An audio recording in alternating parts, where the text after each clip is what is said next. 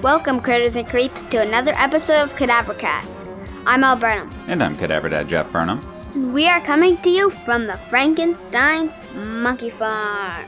Today's topic is the car. Which car? The car from the movie, The Car. Lightning McQueen? No, Dad. The car. Oh, the car from The Car, you mean? Yes, the car from The Car. Oh, you could have said that to begin with. So, here we are, second episode in January. We were worried that we were going to have to go down to one episode a month. We may still have to before the end of the quarter. Who knows? But we're trying to bank a couple episodes here while we still have some time. Yep. And so we are tackling a movie that we've been talking about doing for the show practically since the show started. And what episode is this? This is 93? So we've been talking about doing this for like 93. Yeah, basically. Episodes, basically. Well, this is one of our... Personally, I think it's one of my favorite movies to watch with you. We've watched it quite a few times. Yeah, at least three or four. Yeah. No, we 4. had because, 4? Yeah, because you said, I've watched this like 3 times, and then we watched it again, so like 4. Yeah, I mean, we had the VHS to begin with, and... as soon as we watched it on VHS, I went ahead and bought the Blu-ray. It was like, I got the VHS, I don't know, off Facebook or at a thrift store or something. And then as soon as we watched it, it was a mandatory upgrade. And we've watched it a few times since. Oh, yeah. It was made in 1977. A Universal picture starring James Brolin and co-starring Ronny Cox. James Brolin, listeners might remember from the Amityville Horror. And Ronny Cox is, of course, the bad guy in RoboCop and plays the president, on the flip side, in Albert Pune's Captain America from 1990, which are the 2 most important roles in his filmography, to my mind. Oh. And, of course, there are others in it. But, Alistair, what's the most important thing you think our listeners should know about The Car? What's the first thing you would tell somebody about this movie to get them to watch it? I would say you should watch this because... it's an evil car. It's about an evil car? Sure. Yeah. Sure. And this is the tagline. Is it a phantom, a demon, or the devil himself? There's nowhere to turn, nowhere to hide, no way to stop. The car. That's a good tagline. It's no way to stop, ... because then there's the... yeah, the ellipsis. Yeah. Mm-hmm. It goes into the title, The Car. Yeah. It was produced... or at least greenlit by Universal because they had this idea that they would do Jaws on land. That was kind of their idea here. Yeah. And we just watched an interview with the director, Elliot Silverstein, talking about that. When I saw on the back of the case, you know, this quote from Arrow in the Head, if it's a frightening, clever, violent, and surprising Jaws copycat you crave, hijack this ride. So that's the quote there, and I was really confused by it because I was like, it's not really a Jaws copycat at all. And watching the interview with Elliot Silverstein, he talks about how, yeah, no, I mean, you can't do Jaws on land, at least not the way they were trying to do it, because it's all set during the daytime. It's about a car in Except at the end. Except at the end. It's got this car in a Utah desert town in broad daylight. It's not really a Jaws clone in execution, even if that was the idea. Well, some parts of the movie, like a couple parts are in the night. Sure. But I mean, if you think about like, and here's my point, right? That if you look at something like Grizzly is a successful Jaws on land clone because the grizzly is in the forest, right? And Jaws, these shark movies work because the sharks are in the water and they're kind of hidden. And so when we go into the water, it's like we're in their territory. Same thing with Grizzly. We go into the forest. We are in its territory. In The Car, the car is in a desert in broad daylight, and it's not its territory. It's in the town. It comes into the town. It's terrorizing this town, which is the people's territory. So it doesn't really function as a Jaws clone. No. But I don't think that's a problem at all. I really like it because it does have its own vibe to it. Yeah. Okay. So let's talk about the movie now. I guess we haven't been talking about the movie, huh? Well, we have, but not exactly about the movie. We're talking more about the tone and stuff, I Yeah. suppose. In the beginning, there's the two bikers. They don't really die at the in the same way. It kind of looks like they die in the same way. They both fall off a cliff Yeah, by kind the of. car. Yeah. Yeah, that's like our opening kill. What we call in screenwriting the sample kill. Right? The hook of this movie is two bicyclists going down the road, and then they get knocked off the side of the road by the car. Yeah. And then I like later in the movie when they say, like, one of the policemen is our main character. Mm-hmm. That's Wade. His name's Wade Yeah. Parent. He's a sheriff's deputy, played by James Brolin. And the sheriff gets run over by the car. And there's like this Navajo woman. Mm-hmm. It says it in the credits. Yeah, and- the desert community has a significant Navajo population. Yeah. Yeah. And one of the Navajo people tells them One of the what officers, she said. the deputy. And then one of the other Navajo people, the communicator. Yeah, she's She in charge says- of the radio. Yeah, and she says, last night, he didn't tell you everything, she said. She also said, there's no driver in the car. Yeah, that's some spooky stuff, huh? Yeah. Because the thing about this car is, it's not a normal car. No, right? it's This not. is like, okay, so you look at like Christine or a car like that in a killer car movie, they are cars. They tend to be regular cars. This one isn't. This one looks really different. It's got Yeah. a very unique build to it. The top of the car is brought way down. It's clearly a major custom Yeah. job. And it has no door handles. Yeah, that's weird, right? Yeah. Why doesn't it have door handles? Because there's no one in there. So if there's no one in the car, then you don't need door handles, right? So it's this kind of, at first, a mystery about like who's killing people in this car. Yeah. But and then the more we learn about the car, the more spooky but it then gets. after the movie ended, and then once we watched the interview, I understood why there was no door handles, because they literally blow the car up, and then like the devil's like face comes out shooting like fireballs. Yeah, basically- skipping to the end, yes. And after that, I figured out why there was no door handles, because they said that the devil lives in clear darkness in his own world, so he lives in there. It's the devil's car, right? Like the devil's territory. Yeah. Doesn't come out. It stays in there. That's why. Yeah, but it takes a long time to build up to the point where we fully understand that it's like a devil car, because it does start off like it could just be a psycho in a car killing people, right? Like a serial killer. It could be that.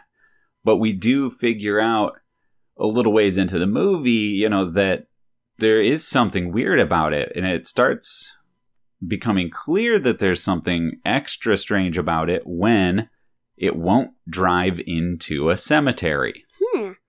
Why won't it do that? Because they say it's hollow ground. Hollowed ground. Hollowed ground. So that basically they said that God's like watching over it. Mm-hmm. Because the car basically, as I said, the devil lives in it. So he can't go in there. Yeah, and if they'd figured it out earlier, I guess they could have all gone to a church or something like that and been perfectly safe. I don't know. Or just sprinkle holy water all over the town, something like that. Maybe. But yeah, so this car is obviously the focus of the entire movie. It's the title, right? But it's not just about the car. That's not the only attraction. It's actually got kind of this great small town drama feel to it, where there are all these smaller stories going on throughout the movie. Yeah. Where we do become invested in the lives of the people of the town. The town's called, oh my gosh, I forgot already. Santa Santa's the Spanish. Santa Inez. There we go. Santa Inez. There we go. So it's Santa Inez. We have, obviously, Sheriff's Deputy Wade Parent, played by Brolin. He's got this relationship that he's trying to get going with a local school teacher. She's one of my favorite characters in the movie, Lauren, who's the one who's in charge of the band, and she has the screaming match with the car. I think she's a great character because we really like her, and we want these two characters to get together, and his daughters like her, and so and his wife ran out on him. There's all this drama, all this melodrama going on. Yeah, but then they meet her, but then in the end of the movie, since the car makes a sound, the car, it was night, as I said, it was night, and she was at home after, because, the car opened its door. Oh, yeah. Basically, and then he got shot back. Yeah, Wade tried to stop the car, and he shot it, and it didn't do anything to it, and then the car hit him with the door, and it just launched him into the air. And then he went to the doctor's, and it was night, and then Lauren went back to her house by the Navajo person. I said that. The deputy. Yeah. I don't remember the character's name. What is his name? Let me see if I can find it. You keep talking. I'll try to find his name. So, basically, he drives her home, then he goes to check on his family, and she's on the phone with our main character. What's his name? Wade. On the phone with Wade, and she's like, I hear the car. I hear its engine, and then we just hear a sound, and we can see the headlights coming at her, and the car just runs through 4 feet in the air through a window and hits her. Yeah, it flies through the air. Mm-hmm. That's a really upsetting part of the movie, because she is such a good character, and they have this really strong relationship, Wade and Lauren, and it's kind of one of those things that, it plays into the woman in the refrigerator trope, which we now don't do as much today because we're aware of it, but it's the idea that people used to operate under when they would write, where you have to kill off the love interest in order to motivate the protagonist. He didn't need to have Lauren killed off to motivate him, so her death does seem extra senseless. Yeah. But that's part of the horror of the movie, is how senseless the killings are. Because, the people who theoretically should be the ones getting killed by the car, if there was any, quote, justice or whatever in this world, not that I'm advocating for murder, but, the one guy who has the dynamite truck, he abuses his wife, he's a horrible person, but, the car doesn't run him over. Instead, it runs over innocent people. Why? Because they're all important to Wade. We figured that out. And they're good people, and the car is the devil. Yeah. That's why he doesn't run over the guy that abuses his wife, because he's mean, like the devil. Yeah. So he thinks he's good.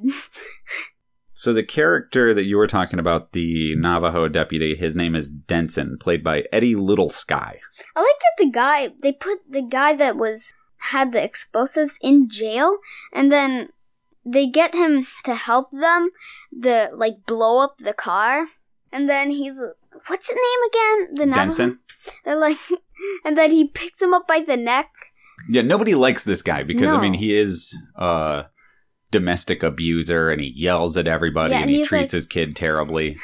He goes on a tirade, and then, they drag him out of the cell and force him to help fight the car. Yeah, and then he's happy, yeah, you need my help. Exactly. He feels really vindicated at the end of the whole thing. Yeah, he's like, yeah, you need my help. Yeah, so then there's the whole drama with his family. There's the drama with Lauren and Wade. And there's also drama between the domestic abuser's family and the sheriff, who is in love with that guy's wife. There's a lot of small town drama here to really get you caring about the people and make you really feel upset when the car starts killing these folk off. And then we don't really know why he killed the bikers. In the opening of the movie? Yeah, but then after he said it's important and we learned about their family, Oh, yeah, like the doctor. Yeah. And then Ronnie Weed. Cox's character's connection to the boy from the beginning. Weed knows all of those people. Yeah. They're special. Mm-hmm. So yeah, that's why they killed. The car killed Yeah. these people, you saying? Mhm. Yeah. So yes, that's why the car killed everybody, because they're special, they're innocent, it causes grief and chaos, Yeah. and it's a devil car. It is Yes. a phantom or a demon or the devil himself. Or the devil himself. That's what I said. It is the devil himself. Or something. We don't really know at the end of the movie. I don't really know. But you're right, they do blow it up, and then we do see... And then the face, then it's like a face shooting like fireballs, like giant fireballs Yeah, everywhere. there's like kind of like claws in the fire, and then like a snake face shooting fire. It's pretty cool. No, it's like a ball of fire, just with fire just coming out of his mouth, but like a ball of fire coming out with fire just a Like a trail ball. of fire. Yeah, like a trail of fire. Yeah. It doesn't even touch them. Yeah. Oh man, during an earlier scene in the movie, which we alluded to, but the scene that ends with them, all of these people running to the cemetery to escape the car, it begins with the car driving into a parade rehearsal, Yeah. and there are all these horses and stuff. And then one guy tries to get to the other side, but then one of the horses just runs him over. Yeah, and it doesn't even look like a stunt because it's in the background. We're actually focusing on something totally different in the foreground of the shot, but in the background, this dude falls over and this horse runs right over him.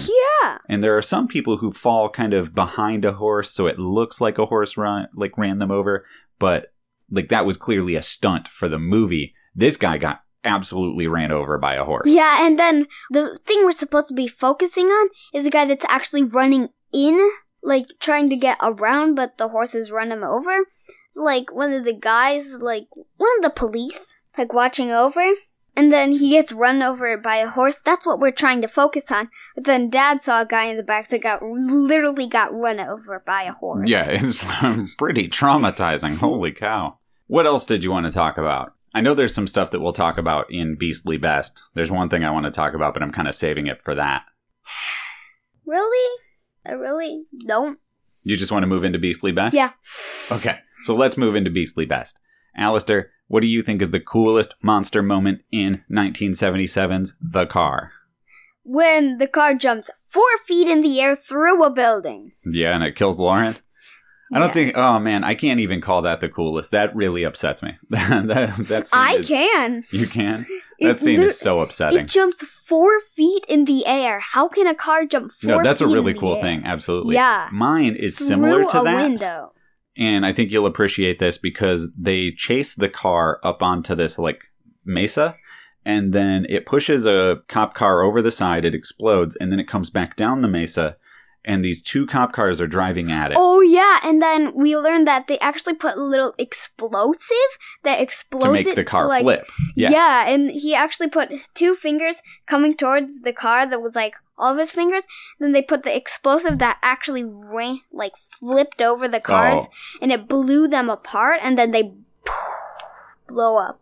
Yeah, you're talking about the interview with the director where he's demonstrating with his fingers. Yes. Effectively, to simplify this, there are 2 cars driving at the car, 2 police cars, and the car itself turns sideways, rolls over the top of the 2 police cars. They explode, and then it just keeps driving. Yeah, it just flings apart and then explodes, but I don't know why every time it drives, just a big cloud of smoke comes Well, in. it's in the desert. That's why the smoke comes up behind and it. I think they tried to be in the desert so it can do weird things,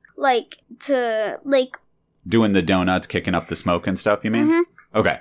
It was a big cloud of smoke. When he kept driving, he was right, instead of just, if he just jumped over the cars, it would be like that. They put the cloud of smoke right there so that they could, fix the car to go right there. To come down. Well, that's a good point. I think what you're getting at is that being in the desert and filming in the desert, though clearly it has a lot of setbacks for a production because you have all the smoke, the one thing that it does do in editing is it allows you to edit using the smoke. So if there's a bunch of smoke, you can then cut to another shot of the smoke, of the dust, right? The dust being kicked up by the cars.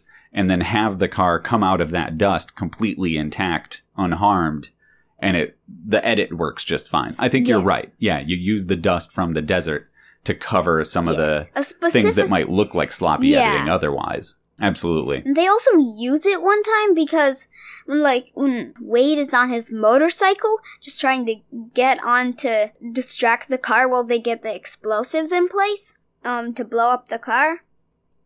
The car's spinning around, blowing smoke up, so it looks creating a cloud of dust. Yeah. Yeah, and you're right. That makes it easier to edit around, for sure. Yeah. So that's Beastly Best. Get spooked. What's the spookiest moment? Spookiest moment.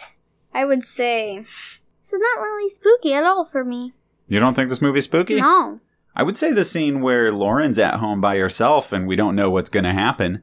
And we see the car lights out the window in the night getting closer and closer to the house. Yeah, but I knew it because there was a scene where we saw the car.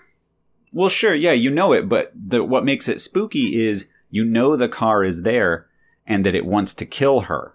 Because you know it's there, that's what creates suspense. What? What's suspense? Suspense is where you inform the audience of something that the characters don't know, but the thing that the characters don't know puts them in danger. And so then we, as an audience, are worried about them, right? It's like we know that the car is out to kill her, but she thinks that she's okay, that she's just going to go inside her house, get a change of clothes, get picked up and go over to Wade's house, but we know that the car is there to kill her, and it creates suspense. And I think that's a spooky scene. For me, that's the spookiest. I do have to say, every time, the car comes in, I do see a little cloud of smoke, because when the car was about to crash into the parade, I saw a little... Oh, the glinting of the... I saw a little flash, and I looked at it. Then you couldn't see the car, but you saw a tiny little black spot with...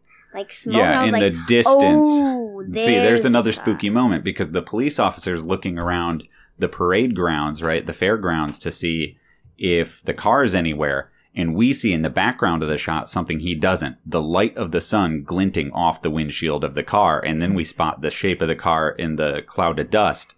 More suspense, right? That creates those spooky moments. Yeah. Because it's like a glint off the windows. Because I saw the glint, I was like, and I kept looking at it. Then I saw the car and the smoke coming off. Absolutely. So you'd say that's your get spooked moment? Okay. Yeah. Yeah, both very good spooky moments. Yeah, I was actually kind of scared for a moment. Then I saw the car and was like, ooh, cool. Yeah, and then it wreaks all kinds of havoc. It creates like a windstorm, like a supernatural windstorm before it shows up. Yeah.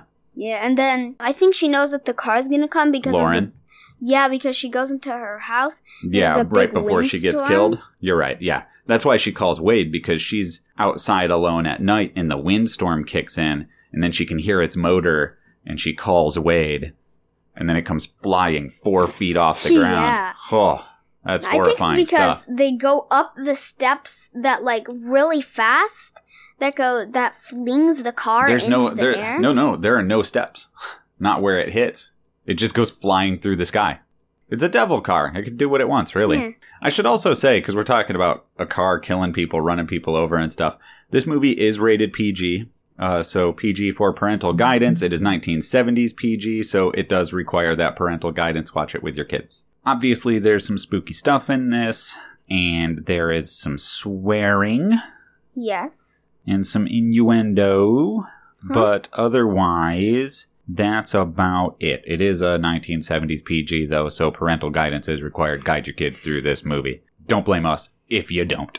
Alistair, final segment, Scream themes. What's the message of this movie, do you think? If you work together, you can do anything. That's good. I like that.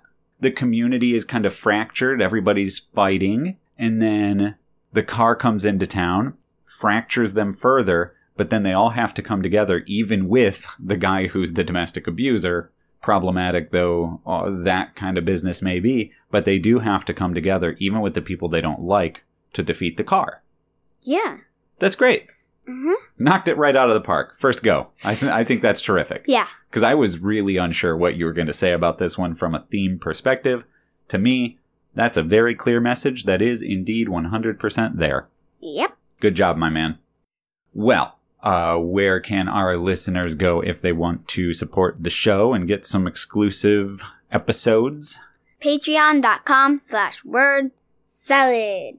That's right. And we have a new Not So Creepy Critters that will be up sometime around the release of this episode. Yeah. And then a couple new Cinemucks will be up in January and February. So despite the general busy nature of our lives, we're still going to be getting things out there over at patreon.com/wordsalad. Every little bit helps. That supports us and Word Salad Radio. And, you know, gives us an excuse to put out some weirdo random stuff that maybe we can't do with any consistency, like, you know, on a month-to-month basis, especially because Not So Creepy Critters is kind of relegated to being recorded whenever you have done ample amount of research on an animal. So we can't go, we'll do one every month or whatever. It may be every 2, maybe every 3, maybe 2 a month if Al does a bunch of research one month. Yeah, because we're learning about the animal we're talking about in school. Yeah, it's Al talking about the fascinating things that he's learned about animals in school. The first episode was about otters, and I learned a ton from that one. Yes. I really did. And then, obviously, I host Cinemuck over there, which is a Patreon exclusive, and we have exclusive episodes of Cadavercast. That's, again, patreon.com/wordsalad. You can, of course, support the show as well by simply sharing out the episodes. You can also, of course, rate and review us on Apple Podcasts and Stitcher. Alistair will read your reviews on the show. And you should follow us on social media. Alistair, where can they find us on Instagram? At Cadavercast? Yup. On Twitter. Cadaver_cast. Absolutely. And on Facebook? At the Cadavercast Critters and Grapes Club. Join the club. And you can always email us at cadavercast@gmail.com. And that is it. Alistair, my man, sign us out. You've been listening to another episode of Cadavercast. I'm Mel Byrne. And I'm Cadaver Dad Jeff Burnham. We love ya. Thanks, everybody.